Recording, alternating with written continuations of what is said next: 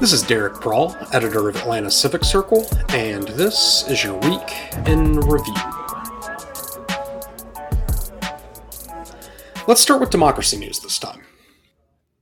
Last week, Tammy Joyner drafted a great piece that profiled 6 Atlanta sites and institutions you can visit to help give you a little bit more insight into civic engagement.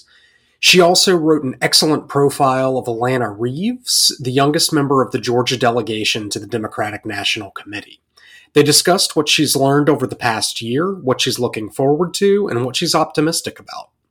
Tammy also took a deep dive into redistricting and explored our state's political future with a nationally renowned expert on the subject, Emmett Bondurant. In housing news, Sean Keenan continued his series of mayoral candidate interviews, this time talking with Antonio Brown and Felicia Moore about their aspirations and plans for increasing affordable housing stock in the city.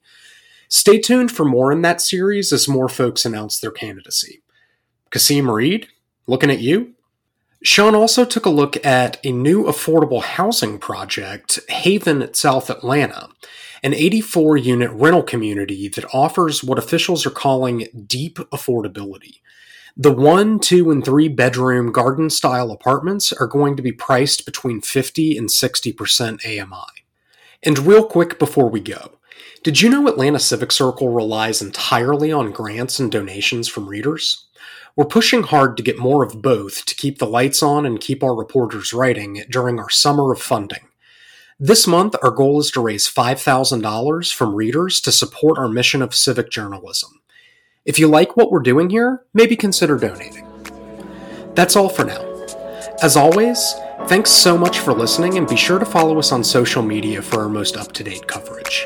If you haven't done so already, be sure to sign up for our newsletter too to have that coverage delivered to your inbox. We really appreciate your support, and have a great rest of your week.